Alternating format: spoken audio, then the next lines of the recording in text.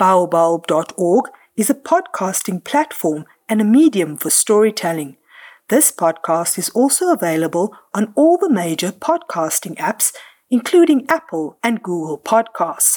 Podcast your life with Baobulb.org. Greetings, people of God.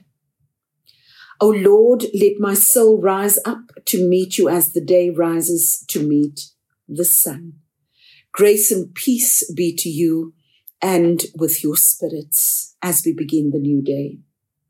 People of God, let us listen together and worship together as we sing. Shine, Jesus, shine. Fill this land with our Father's glory.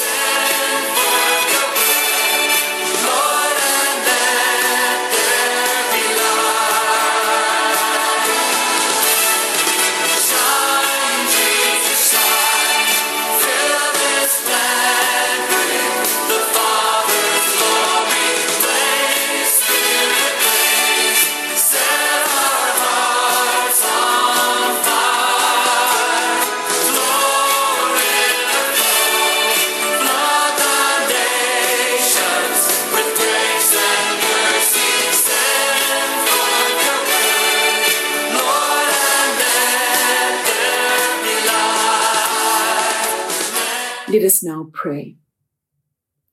God of grace-filled invitations, when we are with you, nothing else matters but you. And without you, nothing else matters.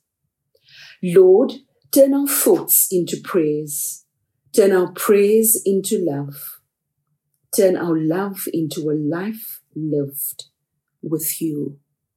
Amen. Friends, a reading from God's Word from the Old Testament, Habakkuk chapter 1, selected verses thereof. Listen now for the word of God. The prophecy that Habakkuk the prophet received. Habakkuk's complaint. How long, Lord, must I call for help, but you do not listen? Or cry out to you violence, but you do not save? Why do you make me look at injustice, O God? Why do you tolerate wrongdoing? Destruction and violence are before me. There is strife and conflict abounds. Therefore the law is paralyzed and justice never prevails. The wicked hem in the righteous, so that justice is perverted. The word of God for the people of God. Amen. Let us pray. May the words of my mouth and the meditation of our hearts be acceptable in your eyes, Lord. You are our rock, our strength, and our Redeemer. It is in you, Lord, that we put our trust. Amen. People of God, as we look at South Africa and what we've endured over the last couple of weeks, having been in meetings with clergy and laity alike, reviewing and assessing the work of the church, its mission in response to the injustice and the rebuilding of our society, our lives, and the hope in God who is never shaken.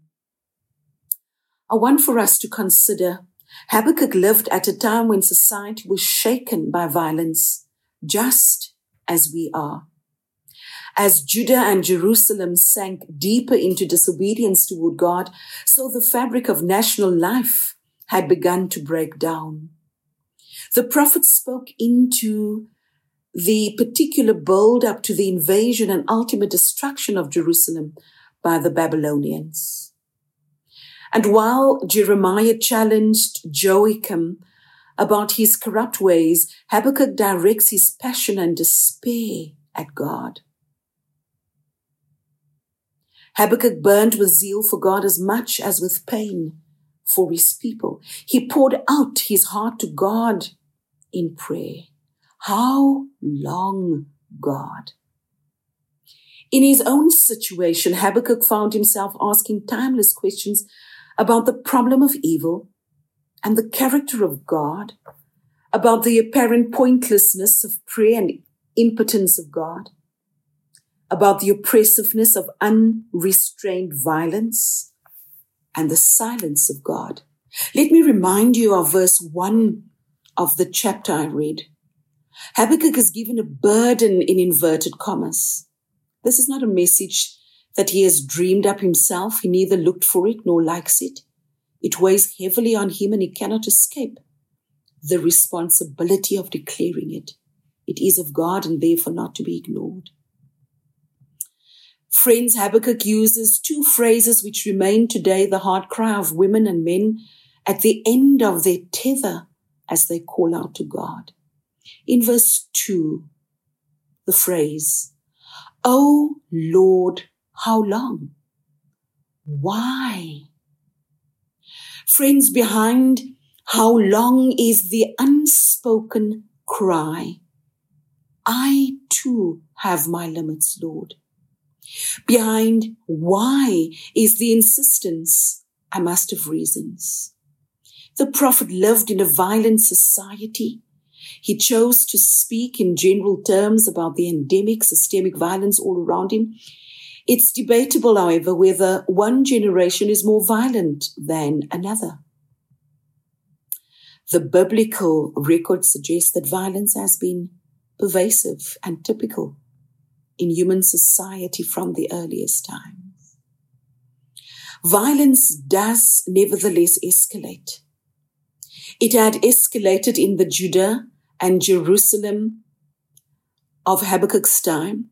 This is indicated first by the combination of horror words piled up by the prophet: wrongdoing, trouble, destruction and violence, strife and contention.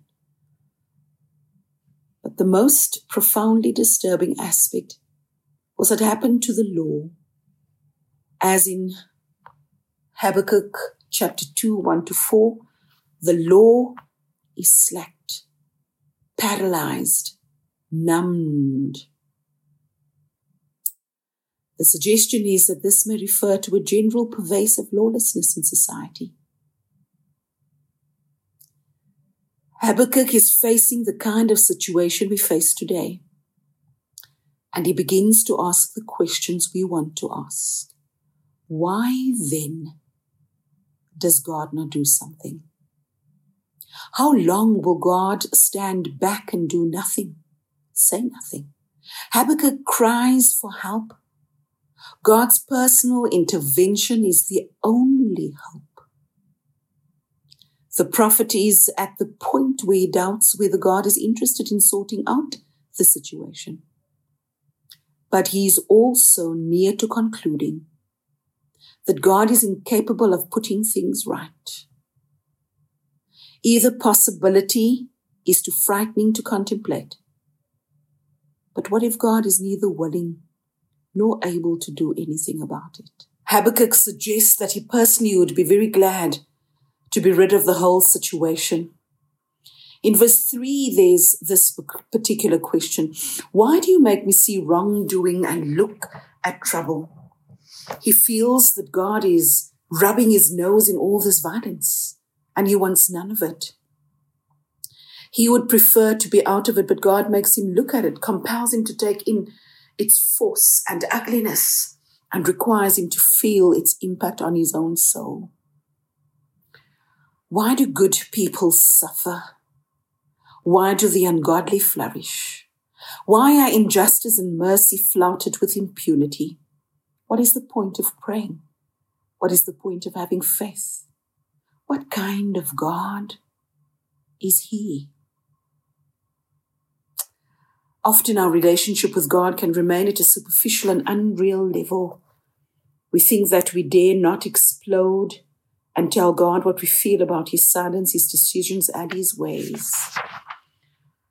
But friends, Habakkuk confronted God. God wants us to trust him with our deepest fears. God wants us to throw everything at him, not to pretend that we do not think and feel in ways which are, for a certain kind of believer, unacceptable or shocking. Habakkuk was free to be blunt with God, because he had plumbed the depths and found underneath a solid foundation of the everlasting rock, God's eternal changelessness. He takes his stand to watch and wait. Whatever watching and waiting had entailed for him and however long it would be, it was before God responded. The answer came to Habakkuk in clear and unmistakable terms. Watching and waiting. David Pry writes of watching and waiting as a fundamental ingredient of faith in God. But it is often missing amongst activist believers following a shredded lifestyle in a frenetic generation. We do not find it easy to watch or to wait. We are much better at talking and doing. A few reminders of what waiting and watching can bring. Watching and waiting firstly takes time. In an impatient, instant generation where time is money, we need the reminder to watch and wait. We may know the scripture which says that those who wait for the Lord shall renew their strength. But we urge God to hurry up and give us the answer quickly. Secondly, watching and waiting make lonely work. Habakkuk says, I will station myself on the tower, pointing to the reality of solitary sentry duty. His dialogue with God is represented from the outset as a personal expression of the dark night of the soul. Thirdly, watching and waiting offer an alternative option. It is very clear and very easy to drive a wedge between prayer and hard thinking, between waiting on God and wrestling with intellectual problems, between relinquishing and refusing to give up. Habakkuk has said all he wants or needs to say. He has thought through over, under, and around every side of the situation. Now that he has emptied himself of himself, he is ready to hand it all and himself over to God. Fourthly, watching and waiting call for quietness. We need to listen as much as we look, especially at night. It is important to be alert to hear the slightest sound. To listen, it is necessary to have quietness, internally as much as externally. The psalmist reminds us, "Be still and know that I am God." We need to cultivate inner stillness. Fifthly, watching and waiting require perseverance. Resolve and determination are essential to the watchman's work. Watching and waiting involve not only time but perseverance. Habakkuk perseveres in looking and listening rather than in pleading and interceding. People of God, waiting and watching are open to correction. The prophet knows that God will speak very plainly and directly in response to his second complaint. His first prayer had received an extremely robust response, and Habakkuk had pulled no punches in his own reply. So he expected God to reprimand and correct him. God looks not just for honesty, but also for humility. And so, friends, we know that if we choose to listen, our lives will have to change. Are you willing to change? I encourage you, as we continue into this day, that we ought to pray fervently and sincerely for those in authority, those who have great responsibility, while realizing it is only Christ by the work of the Spirit who can fully transform both individuals and society. In the name of Christ, our Redeemer. Amen.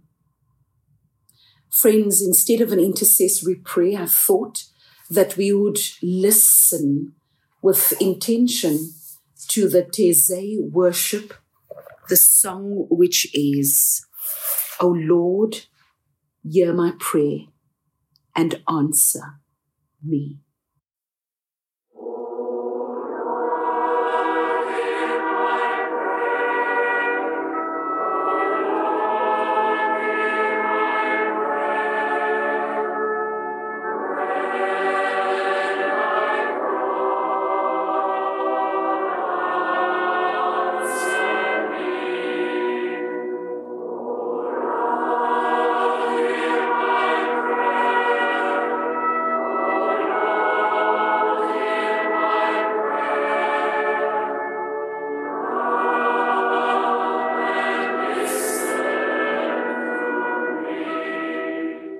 Our benediction. God, send us into this world to be agents of hope amidst despair, to be agents of justice amidst injustice, agents of transformation and renewal as the Spirit breathes new life into each one of us. May the Lord grant us strength and peace, that we may proclaim good news to all people now and forevermore. Amen. Thank you for listening to this Spudcaster podcast. Don't forget to like, share, and subscribe.